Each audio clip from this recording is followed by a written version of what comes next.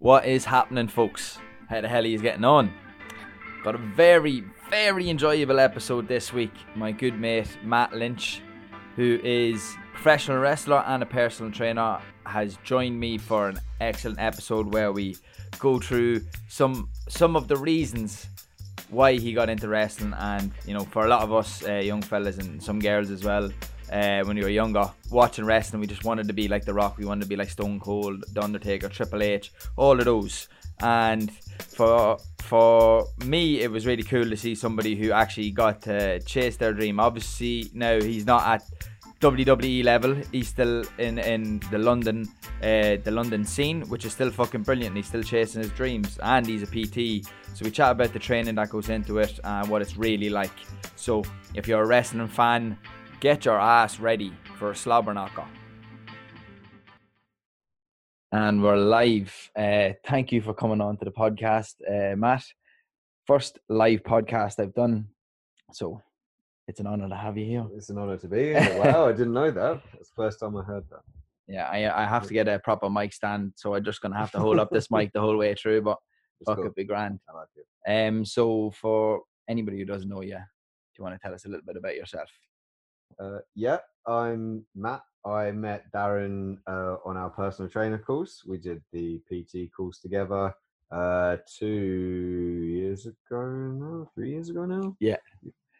I tried not to laugh there because I'm like looking at you through this fucking screen, man. And yes, I've known Darren that long. I do wrestling as well, do pro wrestling, as well as PT and like gym instructor work, and used to do acting. Class. That's me. How long is it since you've been acting? 2017 I started wrestling training. So yeah, 2017 I started wrestling training, and that was the last time I acted really. I was kind of like, I did a beginner's course and for wrestling, and just to see how it would go, and really enjoyed it, and things moved a bit quicker, so I just thought rather than can I swear? Yeah, you can. So rather than like half-ass it, I know it's not really swearing. Rather than like, oh my god, that is the most. That's the most polite. But rather than like half-assing both, I thought all my eggs in one basket, give wrestling a go, and I haven't stopped yet. So it's all good. Class, man, class. And that was one thing. Whenever I met you first, and you told me that you wrestled, I was like, fair fucking play to you. That's like something a lot young people would have maybe aspired to do, but they told themselves, nah, that's silly. You can't really actually do that. Yeah, well, that was pretty much how it was. Like, I went to drama school. I started, and wrestling was like always that thing that I was like, oh, I'd love to give it a go. I'd love to try just to see like what it's like, or just to say I've been in a ring. But always found, you know, the reason not to, never put any effort into actually finding out how I could train or whatever. Like, and then one day I'd just sort of been talking more and more about it because acting had gone quiet. And then my wife was just like, well, there's a she came home from work and was like, I found 3 training schools in London. This one does a beginner's course. It's in Brixton. We live 10 minutes from Brixton. Yeah. So I was like, oh, okay. And yeah, that's how it all started. Because I definitely wouldn't have done anything about it. It would have always been a pipe dream if it wasn't for her saying, because that's just like me. I just sort of always go, yeah, I'd like to try that. That's but like, never like, that's like in Rocky, whenever Adrian goes and like, you can do it, Rocky. And like, he wasn't training like well, and he wasn't doing well until she came. No, yeah, she's my Adrian. Are you going to give her a wee Adrian shirt some stage? I do that every day. That's how I wake her up. That's her alarm clock. Brilliant. And how long were you acting? What was do you want to take us through the start? What were you like when in the early stages of that? What was Matt? Where was Matt's head there? Oh, I was good. Always enjoyed it, like, you know, at school or whatever. I wasn't in really any sort of like stage groups or anything like that when I was a kid. It was always sort of, yeah, play football. Like, that's like, you know, like I didn't really do any acting at school until I was about 15, and you could actually take it as a subject. But I always knew you can take it as a subject. Yeah, like drama. You could just, so we didn't get, like the school I went to, we couldn't do a drama class until we were in year 10. Right. So, yeah, did that and like knew I'd enjoy it. because I'd always been sort of performing and show offy and stuff like that. Annoying child. And then did drama at school, decided that's where I wanted to go, and go to a drama school. Was lucky enough to get onto a 1-year course and then got onto a 3-year BA at a drama school called Aura, which is in Wandsworth. And why'd you pronounce it like that? You kind of have to. So yeah, and then left there and had an agent and did a few odd jobs, like the same experience most people have when they leave drama school or when they're just sort of starting in the acting industry. Like there's very few people who hit the ground running and manage to sort of maintain that. It is a slog. I got frustrated with it. I was 25. I was just like, oh, and I was kidding myself that I was working hard. I wasn't working hard. Like I wasn't chasing auditions. I was just sitting there sulking because I've been rejected from these auditions that my agent had managed to get me, and I was finding ways to sort of blame other things and stuff like that. So like if I'd have worked harder and had a work ethic, that was the work ethic that is required to be an actor in terms of finding yourself work, it probably would have been a different story, or I would have done something by now. Maybe because it's never guaranteed. But yeah, I didn't. And so I've it's always like acting was something that I want to do again. So I hope I will. And then maybe having learnt that, it'll be a different experience. We'll see. But yeah, do you think maybe you had that passion of wrestling maybe in the back of your mind, and maybe that was filtering in at any stage, or was that never really a thing? Yeah, like it was always kind of I've always been a fan of wrestling, and acting was a dream and an ambition, but wrestling was the dream, the kind of thing that you were like, well, that will never happen, but imagine how crazy and amazing it would be if it could.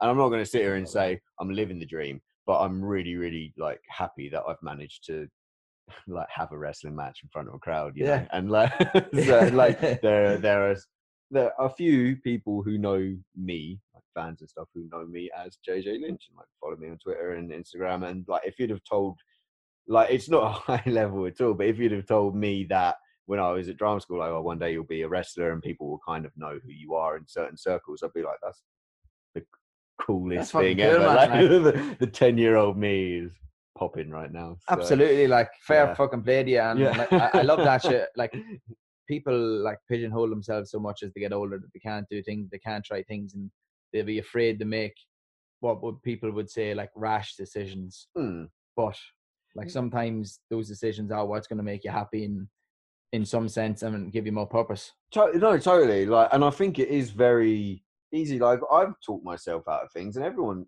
talks themselves out of things, because the whole like taking a leap and a chance and something. And yeah, I did wrestling, and yeah, I went to drama school, which were like ambitious of mine. But there's plenty of shit that I haven't done or like missed an opportunity on because I found, well, I was just scared of it. And like, there's lots of ways that can manifest, and you can kind of say, oh no, but I'm not there. Like, I'm not going to say that I'm sitting here like I'm seize the day. Like I'm sort of. It's cool, but it took a less so drama school. I was really lucky there, like auditioning and getting in like as quick as I did, because I know people audition for can be auditioning for like 3 or 4 years before they get in, because it is obviously quite selective. There's a lot of people who audition for like not many places, so I do know how lucky I was with that. But wrestling, it took a lot of, oh, I can't do that. Oh no, I can't do that. Like, no, that's stupid. I'm not a wrestler. I'm 5'9", and at the time, like 10 stone. Like, I can't do that. And like, yeah, as I said earlier, going back to it, my wife was like, "Can you just do that so you stop out?" Not every conversation has to come back to, oh, I'd like to give wrestling a try. So, like, I think that was it. She was bored of the conversation, so she made me go and try it.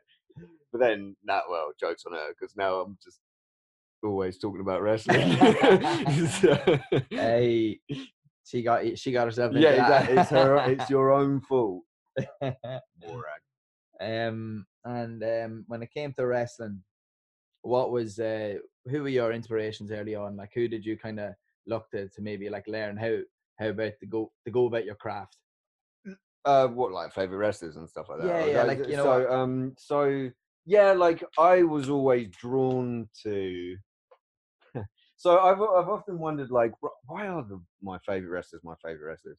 And I was always drawn to the people because I was never tall. I was always kind of small-ish, but average all the way through. And I was always drawn to like the smaller guys, like Chris Jericho, Shawn Michaels, all the people who weren't put over as big guys, but great wrestlers. Do you know what I mean? And their matches are brilliant. But and like, I'm not saying I wasn't a massive fan of the Undertaker or Triple H or The Rock. It's like I was big fans of those, but I wasn't.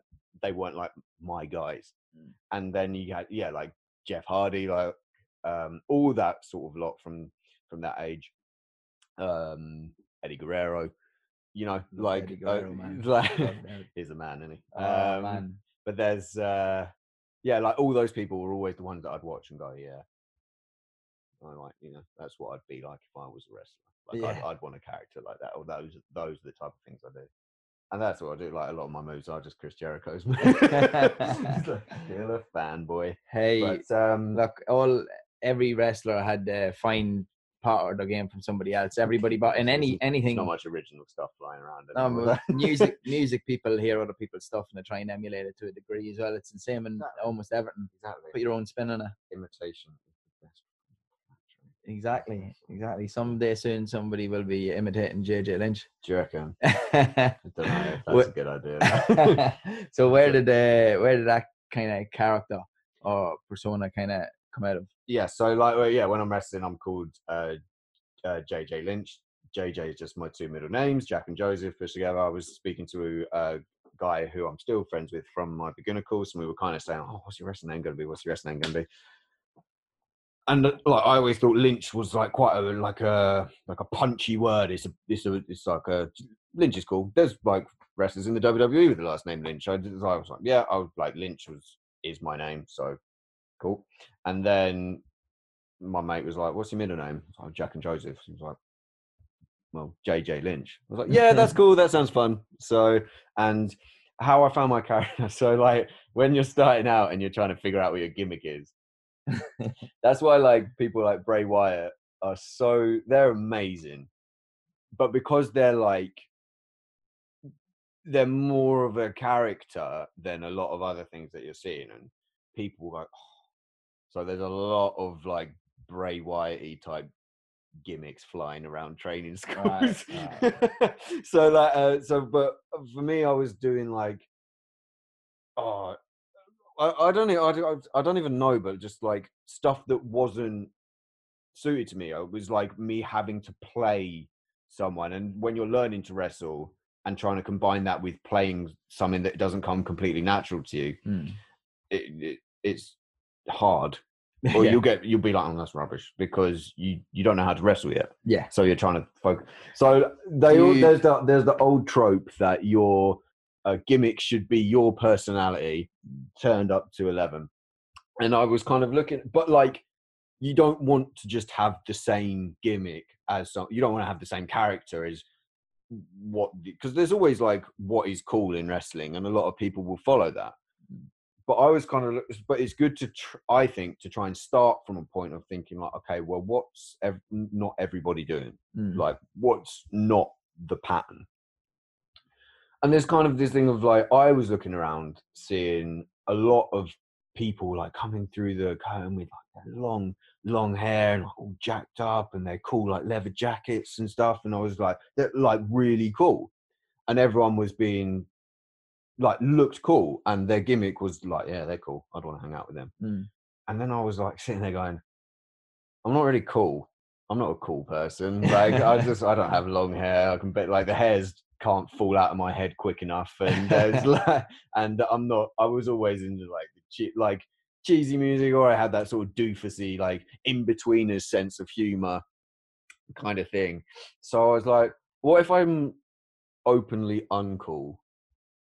And then I was on the train listening to Westlife, which is an incredibly common occurrence. And then and then it might have been a line, but it just popped. It was in my head, and it was like, "Oh, everyone has everyone has a guilty pleasure. Everyone has that guilty pleasure." Yeah. And I kind of went, "Oh, that's kind of cool. So the wrestling gimmick became your guilty pleasure, JJ Lynch. As in, I'm not cool. You wouldn't be the first thing in the conversation. You're not, but everyone has a guilty pleasure. Yeah. I'm your guilty pleasure in wrestling. I'm not cool, but you like me anyway. Yeah. That kind of thing. Yeah. And I thought, oh, that's cool. That's a bit different. So I'll go down that route. I like that. I like that a lot. And that's one thing. I don't think you should even be guilty of a bit of Westlife. Oh, absolutely no not. guilt. No The guilt is gone. Yeah, the guilt is completely gone. The guilt was kind of there in like later school times where you'd be like, but then, no, not there now. Loud and proud, my friend. And when you started off in wrestling early, what was the training like? How hard did you find that? Because I started wrestling a bit later, and I was a big enough fan to kind of watch like all the shoot interviews and people talking about the industry, like on YouTube and all the documentaries that were released. I knew training was tough. I knew it was hard. You have to learn to land in like various different ways. You have to learn to take moves. You have to learn to take strikes, and you've also got to have a level of fitness. So I had that kind of respect for it already. So when I knew that I'd booked onto the beginners course, I made sure that I was in the gym training hard. So at least when I turned up, I wouldn't be behind in my fitness. That wouldn't be something that would be a hindrance. Like if I'm crap at wrestling, I'm crap at wrestling, but at least the warm up ain't gonna burn me out. Do you know what I mean? Yeah. So at least I'd had that going for me.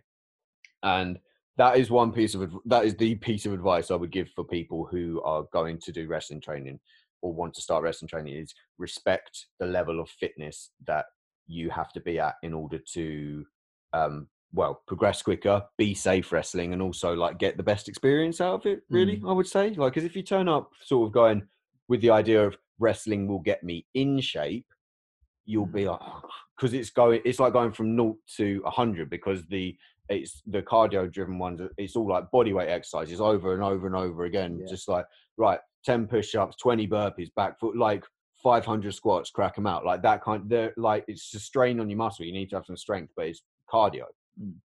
And if you're not there and you jump straight in, you're going to have a tough time, and you're probably not going to enjoy it. And then your head will tell you, I don't want to do this anymore. Yeah, and you won't be able to gain the skills if you're if you're too fatigued. You can't gain skills. It's one thing I find back home at Gaelic football, and not so sure about hurling, but in Gaelic football anyway.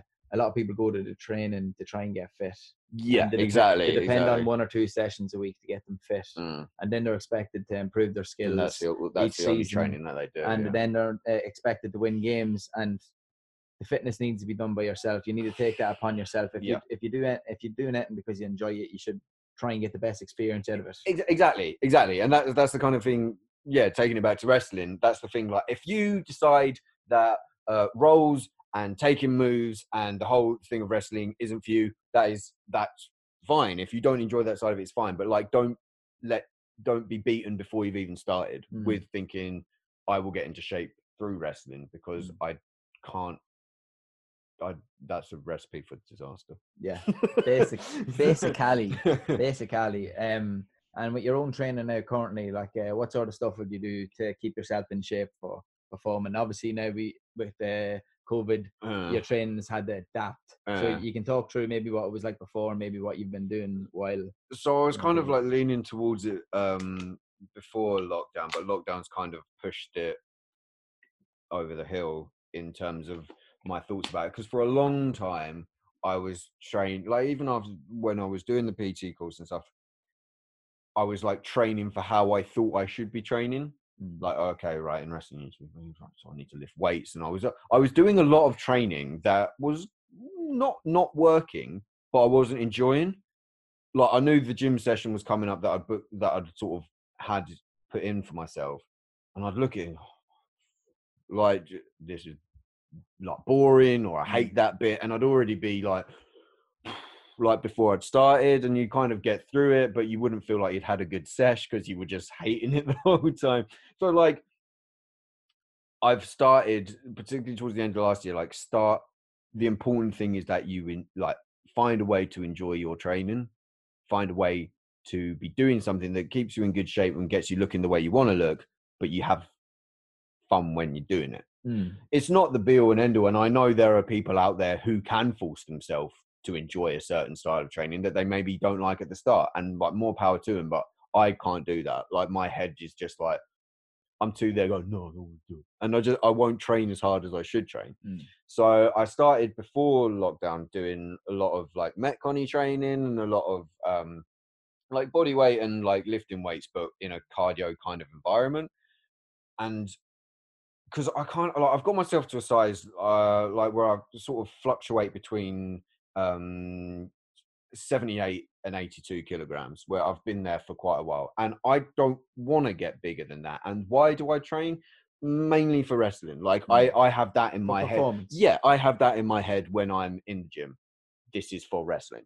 Like that's the process that goes on. So, and in wrestling, I'm not a massive guy. I'm not going to be required to do a lot of heavy lifting. I can lift people within reason, like, but that's not my sort of bread and butter. I'm more likely to be lifted, and I need to do a lot of the running because I do like a lot of underdog character. I do a lot of like getting beaten up, and if you're getting beaten up properly, you should be really out of breath. It should be the most tiring thing ever if you're doing it properly. And by getting beaten up, he means getting hit in the head with an object. I went to see one of his shows, and it was a very, very enjoyable match. What'd you get hit in the head with? It was like a toolbox. It was the top of a tool lid. Top box. Of a toolbox. Oh, so we was. So that was a. So we'll come back to the first one in a second. That was an I Quit. That was an I Quit match. It was. And we've been talking to it before, and I was like, right, well, I'll have you in the hold, and then you'll be struggling. That could be like a good moment where people think you're going to quit, and then I'll put a weapon on and like make my hold more painful. And he was like, oh, okay, and then maybe like I'll get to the ropes and pull myself up. And I was like, yeah, wicked. But like just before, he was like, I might hit you with the head of with the lid of the toolbox. And I was looking at it, it's just a bit of plastic, and you're like, oh yeah, whatever, that'd be fucking fine. Like I don't need to get my hands up. I'm just fine. I can take that. And he pulls his, and as I can see it coming, and he's doing this spot, and he's pulled the top off, and he's pulled it completely like off the box. I'm looking at him like, that's like in the split second, like that looks a lot more solid than I had in the back of my mind. And you just go whack, and I genuinely was like, oh my god, like he hit me so hard with it that a bit of the plastic like flipped off it, and he broke the lid, and I was going, oh, that was a lot sorer than there was a nice little egg on top of my head. Man, that sounded very sore, and it looked very sore. Dana was like grabbing me. It was just one of those moments where you go like, yeah, it'll be fine, and then you go, just it's about to happen. We had great crack at that. That was fucking brilliant. Yeah, I enjoyed that one. That was a good one. That was a very, very, very good. And I'll be looking forward to when, in the future, whenever there's events allowed to happen, whenever that will be. Yeah, I know, right? But coming back to like your training, and you were speaking that like you train for wrestling. Do you think maybe that's something that maybe a lot of people kind of go down the wrong path and they train just to get big? I wouldn't call it the wrong pattern. Not the wrong way, but maybe they take too one-sided of approach. It's not a wrong pattern. It works for some people. Yeah, every approach works for some people. Well, I would say like it's quite an important breakthrough that I've had, like finding what works for me and how to get the most out of my training, because I think in the gym in general, a lot of people were just going with like fads come in for a reason. Like there's because it's a very good way of training, but like CrossFit, everyone just goes like, okay, I should like looked at the CrossFit games on Netflix or like the people like the results and gone, oh, I'm going to do that. I want to look like that. I need to train CrossFit, and CrossFit is sick. But even if you start doing it, like, and building yourself up, and you're not having a good time, chances are you'll still be like, oh no, but that I need to get the results that CrossFit gives you. I will carry on training this exact way and not like tweaking it, because that's what everyone says. They're sold to CrossFit. Exactly. It's almost like a cult. Yeah. And no disrespect to anybody who actually is in the CrossFit gyms. They're a great environment. You know the type of gyms that we're talking about. Yes. But like, yeah, like for example, that like people will go on what they think they should be doing or what they've been told to do, rather than what's actually best for them or what's their best gym experience. That's what I think. Well, that's what was happening to me. Yeah. Because I figured for ages, I was like, I stopped and went, why am I just not having fun? Like, why is the gym a chore? Like, it's my job. I work in the gym as a way to make money. And then when I train, why is more often than not it feeling like a chore? That's not a good thing. And then it's not the fact that, oh, I don't want to be a PT or I hate fitness. It's just because I was not doing stuff that I liked. And also being in the gym all day and then training there. That's also a big thing I found. If you haven't been a PT, you can never know what the feeling's like. It's not like when you walk in a bar. It's funny. The bars work differently. In the gym, sometimes for a lot of people, being in that environment all day, walking, when you want to train there, it's hard for some people to get motivated or to get stuck into it. It depends on the environment. Some gyms create a good environment that like kind of everybody works together to like almost keep each other on check with training, you know. But like with bars, if you're in the bar all day, it won't stop you from drinking in the bar all night. But like, I would say on the whole, I enjoy my training more when it's before my shift, when I train before shift. Like, and don't get me wrong, like a lot of times if I know I'm training after my shift, I'll be like, oh good, yeah, that's fine. I'll be, like you said in the bar, I'll be seeing other people in the gym and going, oh, that'd be me in a few hours, good. But sometimes just like, oh, I wish I could just go home. It's a hard battle. I think it has a lot to do with the workload as well. If you're obviously it's hard if you're working long hours with not much breaks. It can be hard. But if you're able to manage that, it kind of eliminates that to a good degree. Yeah. I know sometimes I work crazy hours and then give myself time to train and maybe till late night. And just sometimes you're just like, don't want to be in here anymore. I just want to go home. Yeah. And like, kind of going off on that on a tangent, that's another thing in terms of training that I'd kind of started incorporating or like actually bothering to formulate a plan with is rest, incorporating rest into my training. Because like I was like doing my shifts at work, or if I'll be finishing work and then training and going to wrestling training, or spending time with my wife or spending time with my friends, and I'd just be like, I am always dead.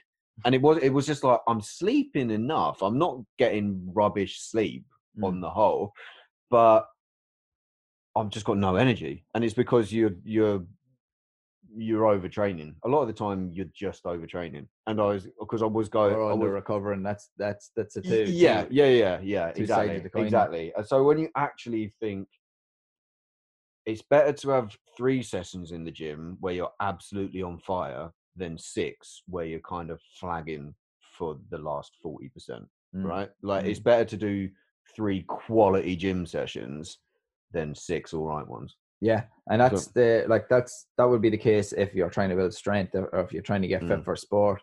If you're trying to build muscle, you know, the quality of work is always going to be a massive thing. You know, when people ask like, what's the biggest piece of advice you can give me to get bigger or to get stronger? Fucking work hard. When you're training, you push yourself hard. Like you do have to push yourself to like high levels, to tough places to get really good results.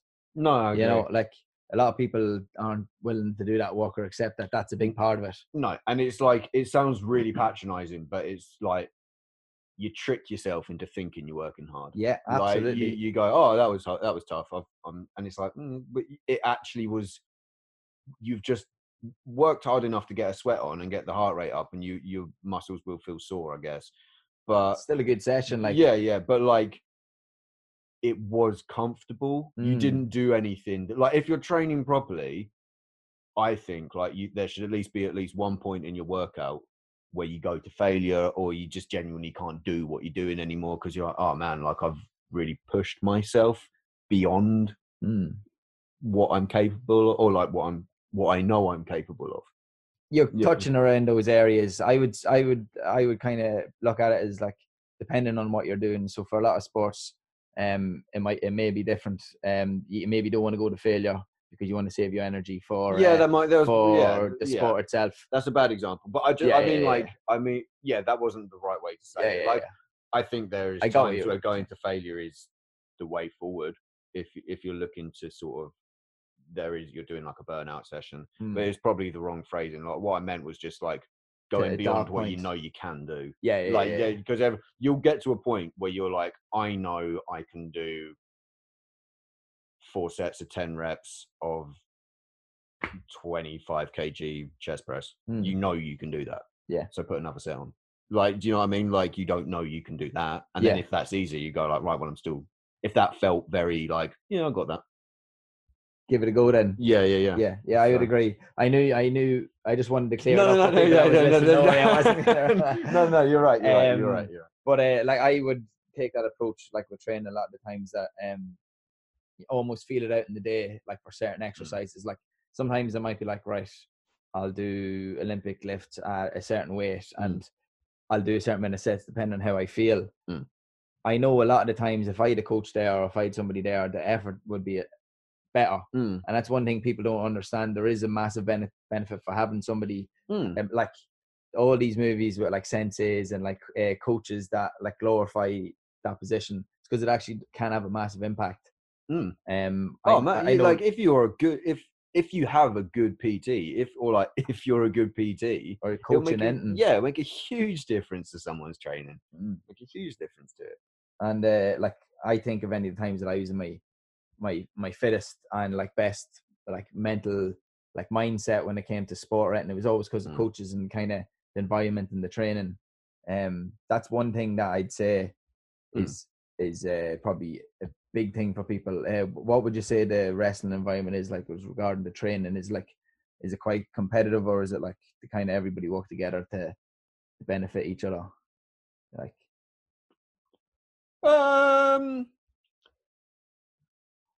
there's different approaches from different people. There are the people who are encouraged.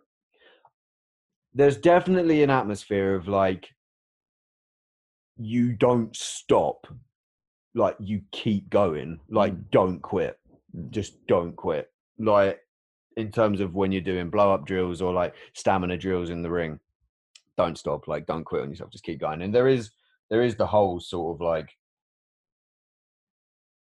oh, you can't do it, right? Well, get yourself in the gym and make sure you can, because you shouldn't be around a wrestling ring. If these drills should be difficult, but you should be able to complete them. And if you can't, that's the sign that you need to train harder, because at the end of the day, at the core of it, and yeah, like some people were like kind of dicks about it. Like I don't think you should ever make someone feel insecure or small about it. There's ways to tell people to work harder and that they're not at the level they should be without fucking making them feel 1 inch tall. Yeah. But at the root of it, the reason is safety. Like wrestling is dangerous, and if you're not fit, chances are your chances are massively raised that you could hurt yourself or somebody else. Absolutely. So you need to be at a certain level. That is very important. Yeah, so like training for you, like the physical training, like in the gym, that's a big part of like your job. Like you have to make sure you're in good shape first, and make sure you stay healthy. Was there any injuries or anything like that early on that or maybe growing pains whenever you started wrestling first? Nothing. I'm very lucky, touch wood. I've never had. I've had 1 concussion, which is scary. That was scary. But I've never had an injury that was bad or has made me not be able to train or kept me out. I've had like lumps and bumps and bruises, lumps, bumps, bruises, but I've never had anything that will stop me training. There's this whole thing people do, like when you're learning to land, they call it bumping. When you learn to bump, the first few bumps you'll take, you'll feel sick. You'll see like little flash because you're just like land. The ring is harder than you would think. Yeah, the surface, and particularly training rings. The training rings are usually harder than the rings you'll get on shows, because, and I get why, because it's like if you can bump in a training ring, then you'll never have a nasty shock.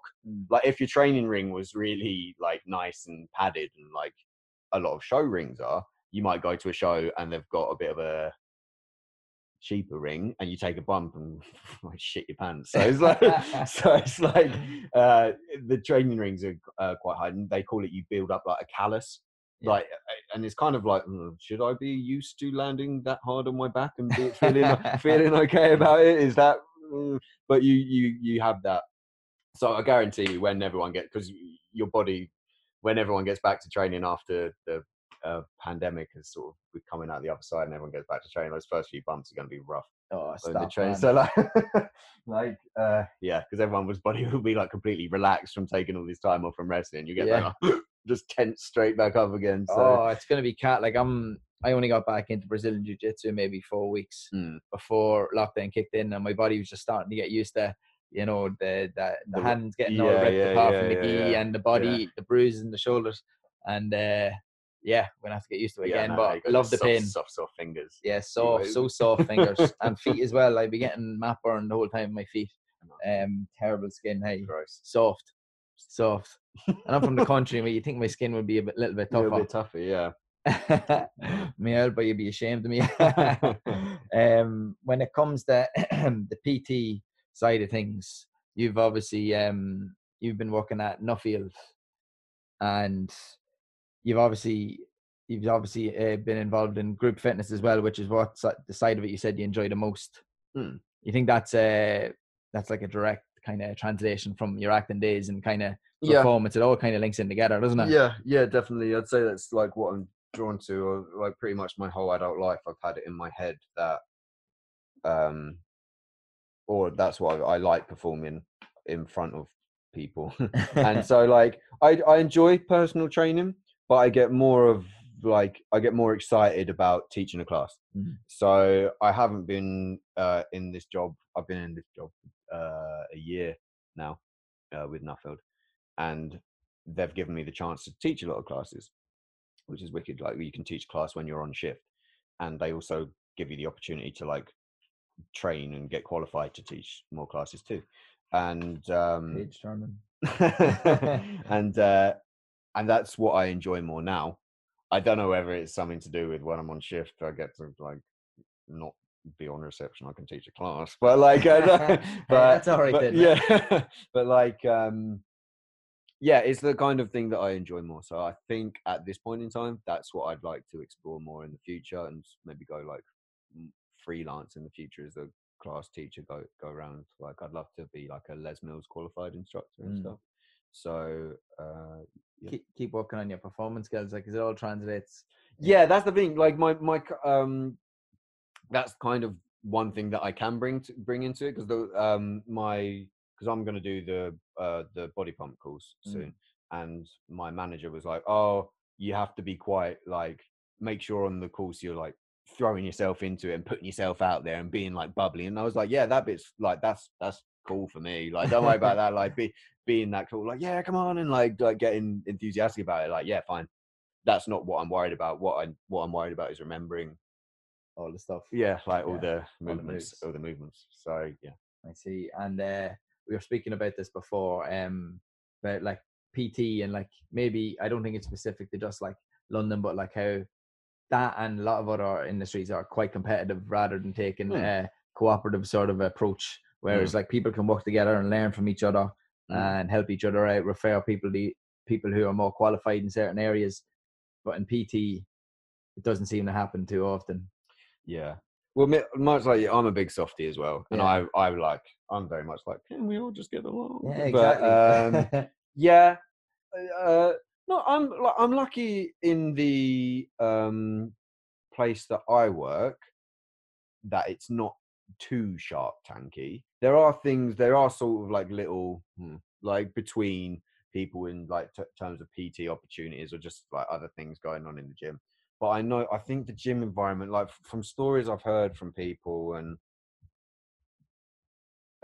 like a Shark Tanky everybody for themselves environment is very much like, I don't know, I wouldn't go as far as say as maybe the norm, but it's like encouraged in a lot of places.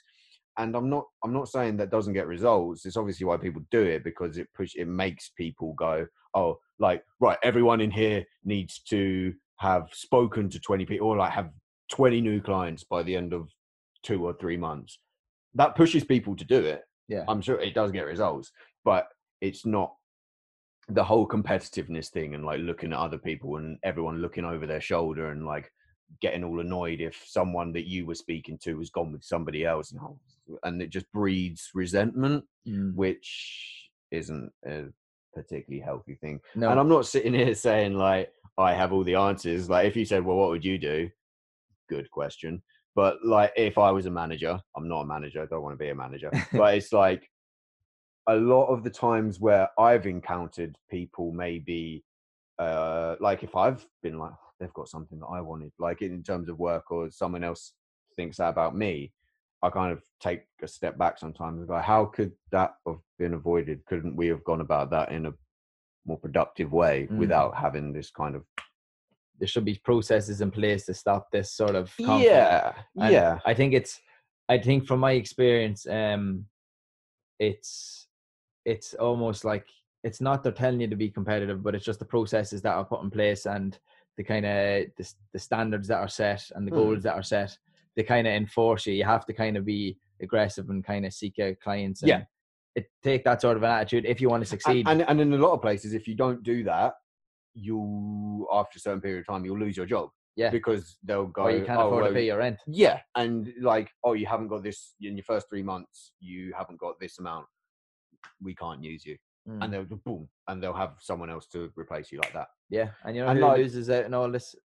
Clients, because the clients don't get the best service because people are too worried about selling and getting more clients and I can see saving, that, stopping the clients from leaving. If you're always worried about your clients leaving, you're never going to be able to provide them a good enough service for a long term. You're only doing things short term to keep them happy. Yeah, I can definitely see, and I've seen that in a lot of commercial gyms in London from experience. Yeah, I think the important thing to say is like, it's that whole thing is exaggerated in gyms. It's kind of more openly competitive. Yeah, but I think one of the main problems, like, cause from like school, even possibly before school, just the way humans are sometimes wired, just like this whole competitiveness that is built into you from like feeling like a loser, or always like, oh, you didn't win and day one, and like, oh, there's this whole like, humans, I find on the whole, find it really hard to be satisfied and content and give themselves a pat on the back for what they've done. Like, and I mean properly. I know lots of us have been proud, or everyone's been proud of something they've done in their life. I'm not saying people don't know how to do that, but all those proud moments, a lot of the times for me, I was like, oh, I did that really well. Look at that person over there who's gone one better. Yeah, it's not good for me. It's good for me, but you're not the best. You minimize your own experience by comparing it to somebody else's. And I think the whole world is just so obsessed with what everyone else is doing, and no one's kind of focused on. And like, I'm talking a big game, but I'm a massive sucker for that. I'm always comparing myself to other people, like whether it be wrestling or work or just like life. Yeah, into, just like, no matter how zen you are, you have those patches where you fall back into back into them. And I think, yeah, exactly. And it's just a huge obstacle that everyone has to contend with on a daily basis, like not feeling like worth it, or like feeling smaller than something else, or feeling insignificant. And it's a problem that everyone has to contend with, like whether you're I don't know, prince or pauper, like everyone suffers from that. Yeah. And I think that kind of thing is like the norm, and just openly that's how it is in a gym, but every aspect of the world is like that. Yeah, just in more subtle ways. I was saying earlier, it's a new enough industry, fitness, and other industries have more subtle ways to promote those sort of messages to kind of enforce them. But because it's all like sporty in the gym, everyone's usually, if you go to work in the gym, you're usually quite physically active, maybe into sport or something like that. You got that kind of sort of like sport brain. That there's just a lot of that in the gym, where people are like, well, yeah, that's how it is, isn't it? Yeah, like overly masculine. Yeah. It's just how it is, It's like, yeah. oh, okay.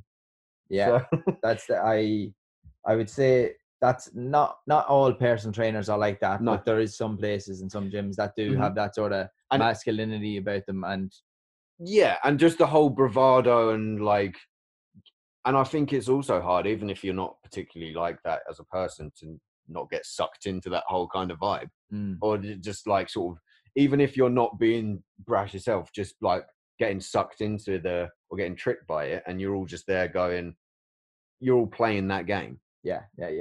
Different characters in the game, but you're all playing it. No one's going, I'm going to go this way. Yeah, I get you. And with that, like, obviously there's nothing wrong with a bit of bravado every now and then. We all love a wee bit of bravado, but you know, if that becomes the forefront, and a negative, it starts affecting somebody else negatively. Exactly, that's where there's an issue. No problem with a bit of bravado. All my favorite sports stars have bravado about them. Absolutely. And when it comes to like your own particular favorite wrestlers, would that be the same ones that you would say you took inspiration from? Or would there be any other particular ones that stand out? Remember you mentioning Gregory Helms was a big one back in the day. I just found the Hurricane really funny, and I thought, like, even like, so I was a kid, 10, 11, when he was kind of started as the Hurricane character. And the way it started was, it was when they were doing the WWF versus the Alliance, and Stone Cold was the leader of the Alliance, and he'd done this speech being like, guys, you're all superheroes, you're all the best, and I thought that was so good that they'd made that, he took that literally, like, I am a superhero, and he started dressing in the cape and being the Hurricane, and he'd go around and it had this alter ego, and I thought it was really clever, because it was the whole, often wrestlers are called the commentators, these superheroes in the ring, and it's like, why don't just have someone actually be a superhero? Brilliant. Genius. Brilliant. And I didn't even realize that I could do this, but I'm going to pause this recording because I need a piss. Okie doke. And we are back. Apologies for the toilet break, but got to go to little boy's bathroom, little boy's room, not little boy's bathroom. So we were talking earlier about wrestling documentaries, and you were talking about the Undertaker's one, The Last Ride. I always found the Undertaker a very interesting character because, man, he's been at it so long. Like, man, he is the man. And this documentary, everyone knew, but this documentary just confirms it. Like, the level of respect that he commands and deserves, like, from everyone that works with that company, and even everyone who doesn't work with that company. Like, he's just like amazing. But like, I love a good wrestling documentary, because, like, even though we all know that it's predetermined and the people are working, like, the result is predetermined, and we all know that now, and you are working together with, you should be working together with the person you're wrestling to put on like a good show. It still hurts like fuck, but like, that is true. But we're still obsessed with what goes on behind the scenes, because there's still that sort of element of, no one really knows what goes on behind the curtain, because you see what happens in the ring, but it could be a completely different story. So wrestling documentaries are still fascinating, especially if they're about fascinating people like The Undertaker. I would recommend anyone who is a wrestling fan to go on to the WWE Network right now and watch The Last Ride, which is about The Undertaker in the past 4 years, since WrestleMania in 2017, I think, is kind of his journey till then, and like the effects of being so used to, like, even though he was working a massively reduced schedule, like, still coming off the heels of, I've got this, I'm the Undertaker, I can do that. And then, like, what happens when you start to get a bit older and your body starts to catch up with you, and the challenges of that, but challenges he like hasn't faced before. And like, also, it's really interesting to get the perspective of the other people, being like, when he's like sat there at one point being like, I've got like no confidence, I'm not sure I can do this anymore, and everyone else is like, you're the Undertaker, what are you talking about? Like, of course, like, do you know what I mean? Like, is that kind of thing. And just, but no, it's really cool to see a documentary about someone who has been so dedicated to the wrestling business, and he's just the man. Like, everyone just respects him so much, and rightly so. Yeah, another person who I have a lot of respect for is Ric Flair. I love me some Ric Flair, and I love me a woo.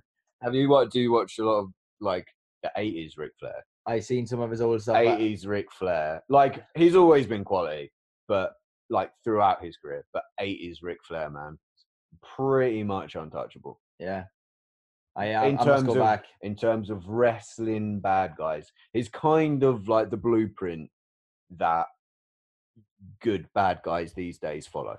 Right. Pretty much. In terms of how you can be in the ring, like how to get heat, which is what it means when you get a crowd to boo you. He's like the best at that.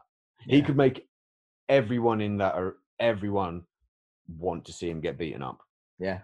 He got attacked a few times and shit like that, didn't he? I'm sure he did. Like, it would not, but like back in the day when it was still real to me, damn it, and like people would he would rile people up so much. I'm sure he did. And but that, like, he's the type of guy that'd be like, that's great, that's exactly what I wanted. Yeah, if absolutely. They're not wanting to attack me, I'm not doing my job properly. That whole kind of thing. So. Yeah, and he was the sort of fella. He said whatever he said he did, he was like on about women and partying and everything. Yeah, like there's that. A documentary that's like, yeah, that's real. Yeah, I remember watching. He lived the part. I remember watching the documentary. That was a brilliant documentary. He was a very interesting character. Was it the actual documentary? Or I think it was the 24. 24, yeah, I think like, it was that, where it's sort of about the weekend of his last match and stuff. But it talks. Well, his last match, WWE, but it talks about his kind of whole career as well. Like, yeah, it's really, that's really good too. And then heard him on a couple of podcasts. I heard him on one podcast, Steve Austin's podcast. Absolutely phenomenal. Him telling his story, and he used to go out drinking and then perform the next day and do that repeatedly. Yeah, like this whole thing, like that's what I mean. The one I'm obviously by no means an experienced wrestler. Like, I haven't been wrestling long, but the idea of wrestling hungover to me is like, oh, like I can't imagine anything worse. There was one time I wasn't properly hungover, but I was just a little bit ropey. Like, I'd had one too many drinks the night before, and I wasn't like, and that was terrible. Just because before you're just like, how am I going to get through this? So like being fully hungover, respect. Doing it multiple times. Yeah, as well. And being as good as he was. Yeah, being as good as he was. There's like whatever our science tells us, there's always the exceptions to the rule. You know, some people fucking perform well under that circumstance. Yeah, no, but like, yeah, I know it was like the culture back then, or that was like just what they did. But yeah. Ric Flair is the man. Woo! Love me fucking Ric Flair. Woo! We were speaking before about, you know, when you're wrestling, you need to be at a certain level of fitness to avoid, you know, being gassed, and like how your skills kind of go out the window, and you're not going to gain any skills unless you get yourself up to. We've already spoken about this, haven't we? If you don't, no. But like, if you don't have that conditioning, you need to be an exceptional performer. Right. You need to be. I just seen you got written down there. You know, it's got Jake the Snake, and we'll come back to I'm not there saying that he wasn't like physically really fit, because he obviously was, but he didn't have to be. He's one of the most engaging like performers. Like, everything he says, the way he delivers a promo, they're like everything he does in the ring, the way he wrestles, like you just watch him, like. And there's a lot, like, from what I could see, like the first time I saw him, because I wasn't obviously I was 4 or 5 when he was like a big part of or like a big part of the shows and stuff. So I was like looking back and just watching him because of his reputation, and then you see him walking out and you're just like, all right, okay, so he's got like long, scraggly, messy hair, and he's got a snake in a bag. And then, but as soon as, but within 30 seconds, you're like, and you just can't stop watching him. Cause he's just such an engaged, and like, he's one of those ones where it sounds really corny, but it's like, you can't put your finger on it. He just had it. Yeah. He just had it. Yeah, that was, did you see the document? Well, I don't know if it was a documentary or it's a series on YouTube with him and Diamond Dallas Page. Yeah, I did watch that, like his rehab and recovery. Yeah, and so, yeah. That was wicked as well. Yeah, that was interesting seeing like how there's some ups and downs in that documentary, man. Seriously, ups and downs, and it's a tough industry to be in. Like, there's a lot of like, obviously there's some good examples of people that come out of wrestling, but then there's obviously a lot of bad. But I suppose bad examples. Yeah, any sport I would consider a wrestling sport. Anything where you're putting your body in the line like that, it's a hardcore sort of lifestyle. I know people like my personal opinion of it is, yes, it is very real. But the way, and like it's up for debate. I'm not saying I'm right. The way I would define sport is when there is a competitive nature to it. There are two teams, or more than two teams, playing to win, which is what you're showing the audience in wrestling. But everyone knows that's not how it is. There is a competitiveness in the sense that everyone wants to look and be the best on the show. There is that, but you're not, by winning, you're not outdoing someone else by being, like, it's not like winning a race. I actually agree. I think sports entertainment is a really clever phrase. I think that sums it up perfectly.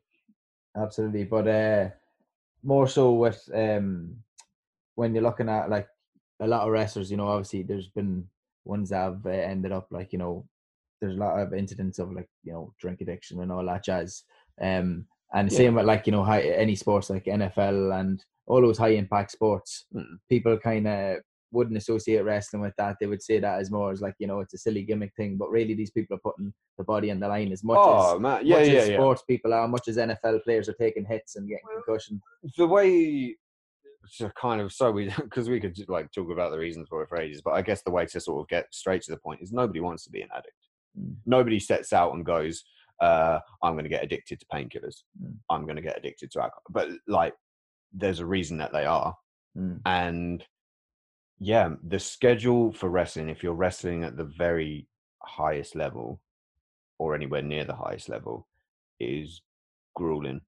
Like the WWE schedule is brutal. Like, I can't remember the exact things off my head, but it's very, very little downtime. You're going from town to town to town to town to do show after show after show after show. When you're not doing the show these days, you're doing media. You've got to be in the gym, making sure you're not completely behind on that. And there's a reason when people come back, like these days, people will come back from an injury, like say a 6 to 9 month layoff, and you'll be like, oh my God, they look amazing. Like they'll have no body fat. They'll be absolutely jacked. And then after 6 months on the road again, they've kind of lost that chiseledness, because when you're on the road that much, you, as we were talking earlier, you got to rest sometime. Like they're in the gym, but I'm sure like when they're coming back from an injury, that's all they're doing. They're just rehabbing in the gym, right? Exactly. You can but like when you're like, and they lose a bit of that physique, it's because you just physically can't. You can only do so much. Physically can't. And like, there's a whole thing about like performance enhancers and stuff, and with people, and like, again, there's a reason they are taking them, because the schedule is so they have to look big, but it's keeping like the to try and keep that sort of size for a lot of people would not be healthy without it. That's a simple fact. And there's it's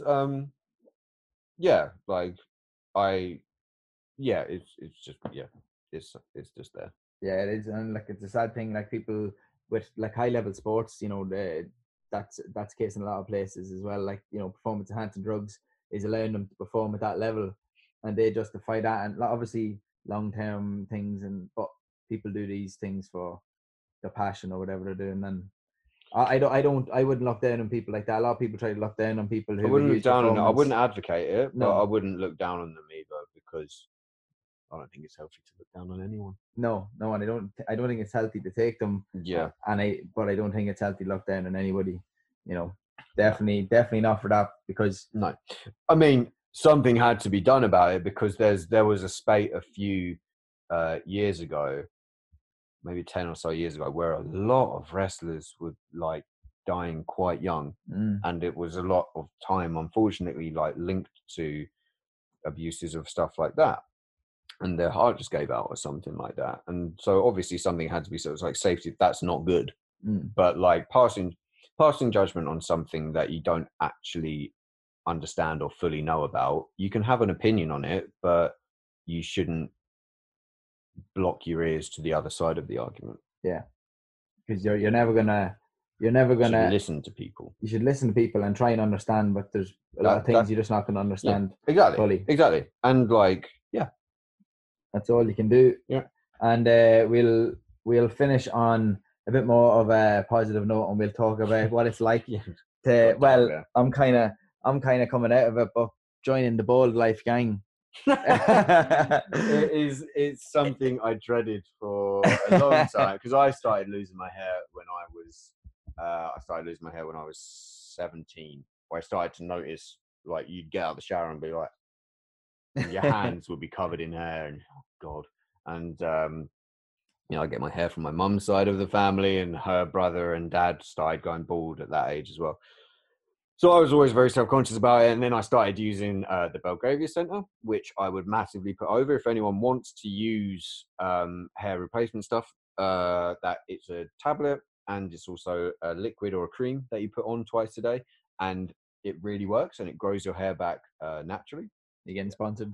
No, unfortunately not. I wish. But like, if anyone is self-conscious about their hair and you don't want to go bald, give them a shout. You get a free consultation.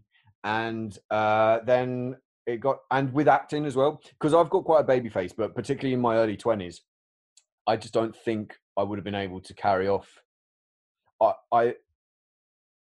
I was looking at all the TV shows and films and stuff like that, and people in plays and who was a successful actor, and I was thinking, right, I will lose more auditions than I will get if I'm bald. So I did it, and I don't regret it at all. It really helped my confidence, like, because having thicker hair and not looking really thin on the top. And then last year I was like, oh, I'm not going to be able to take. I've been taking the tablets and the medication for 6 years, and I was like, my face has kind of matured a little bit. I can have some kind of like bum fluff here, and I've got to do it sometime. So I used it in a wrestling angle. Actually, I got shaved tied to the ropes and forcibly shaved. That was fun. Did it for a cause. Yeah. But like, now I'm looking at it and I'm going, oh, it's all right. Don't mind being bald. Like I say, like, it's raining outside, so I just roll out of bed, brush my teeth, and I'm good to go. No one would be any the wiser. Class. I kind of didn't even really think about it. It never worried me about going bald. I never noticed how bad my hairline was either, because I had hair always at a fringe that kind of covered across. But there, whenever lockdown was around and there was no barbers, my hair was getting longer. I was like, I always pondered with the idea of going bald, but I never had the balls of doing it, and I fucking just went for it. It's a lot easier. It's liberating. It is liberating. Liberating is a good word. That is a good word for it. Yeah. You do feel liberated because you're like, I'm just going to walk about, and I know exactly how I look, and I don't have to be constantly. Yeah, absolutely. Don't even need to look at my hair in the mirror in the morning. Yep. I have to look at my beard. It's an impressive beard game you got going on right now. It's massive, but I couldn't look after this and look after that, so I made it easier for me. Too much responsibility. Yeah, I find it hard with this one. But we'll finish off on the final few questions, which will be, what is the best movie or series you have watched recently? I was talking about this earlier. I watched Little Fires Everywhere on. I always get like paranoid that that's not the actual name for it, but I'm pretty sure it is called Little Fires Everywhere, 90%. But it's always is it Little Flames Everywhere? But it's really good. It's got Reese Witherspoon in it, and my wife read the book and loved the book, and she saw the series and said it stands up to it. So don't be afraid if you like the book, because a lot of the times films ain't as good as the book. But yeah, that was really, really cool. Really enjoyed that. That's on Amazon Prime. And films. Oh, there's a film called Lady Bird I watched. I'm not sure if it was on Netflix. I'm not sure if it still is. That's a really cool film. Lady Bird. It's like a coming of age, but not told in a cheesy way. Like, it's a story about a girl in America who's in the latter stages of high school, or like her schooling, and like her experiences with like social and like first boyfriends and stuff like that. It's really cool. Interesting. Good film. Really good film. Interesting choices. I appreciate them. I'll have to give them a wee go. Yeah, man. Have you been reading much over the last wee while? I read The Handmaid's Tale, and I read Life of Pi, which are both very good. But yeah, I've spent my lockdown bits of it reading those. You would recommend both? I would recommend both. Both really good. I think a lot of people may have read them already.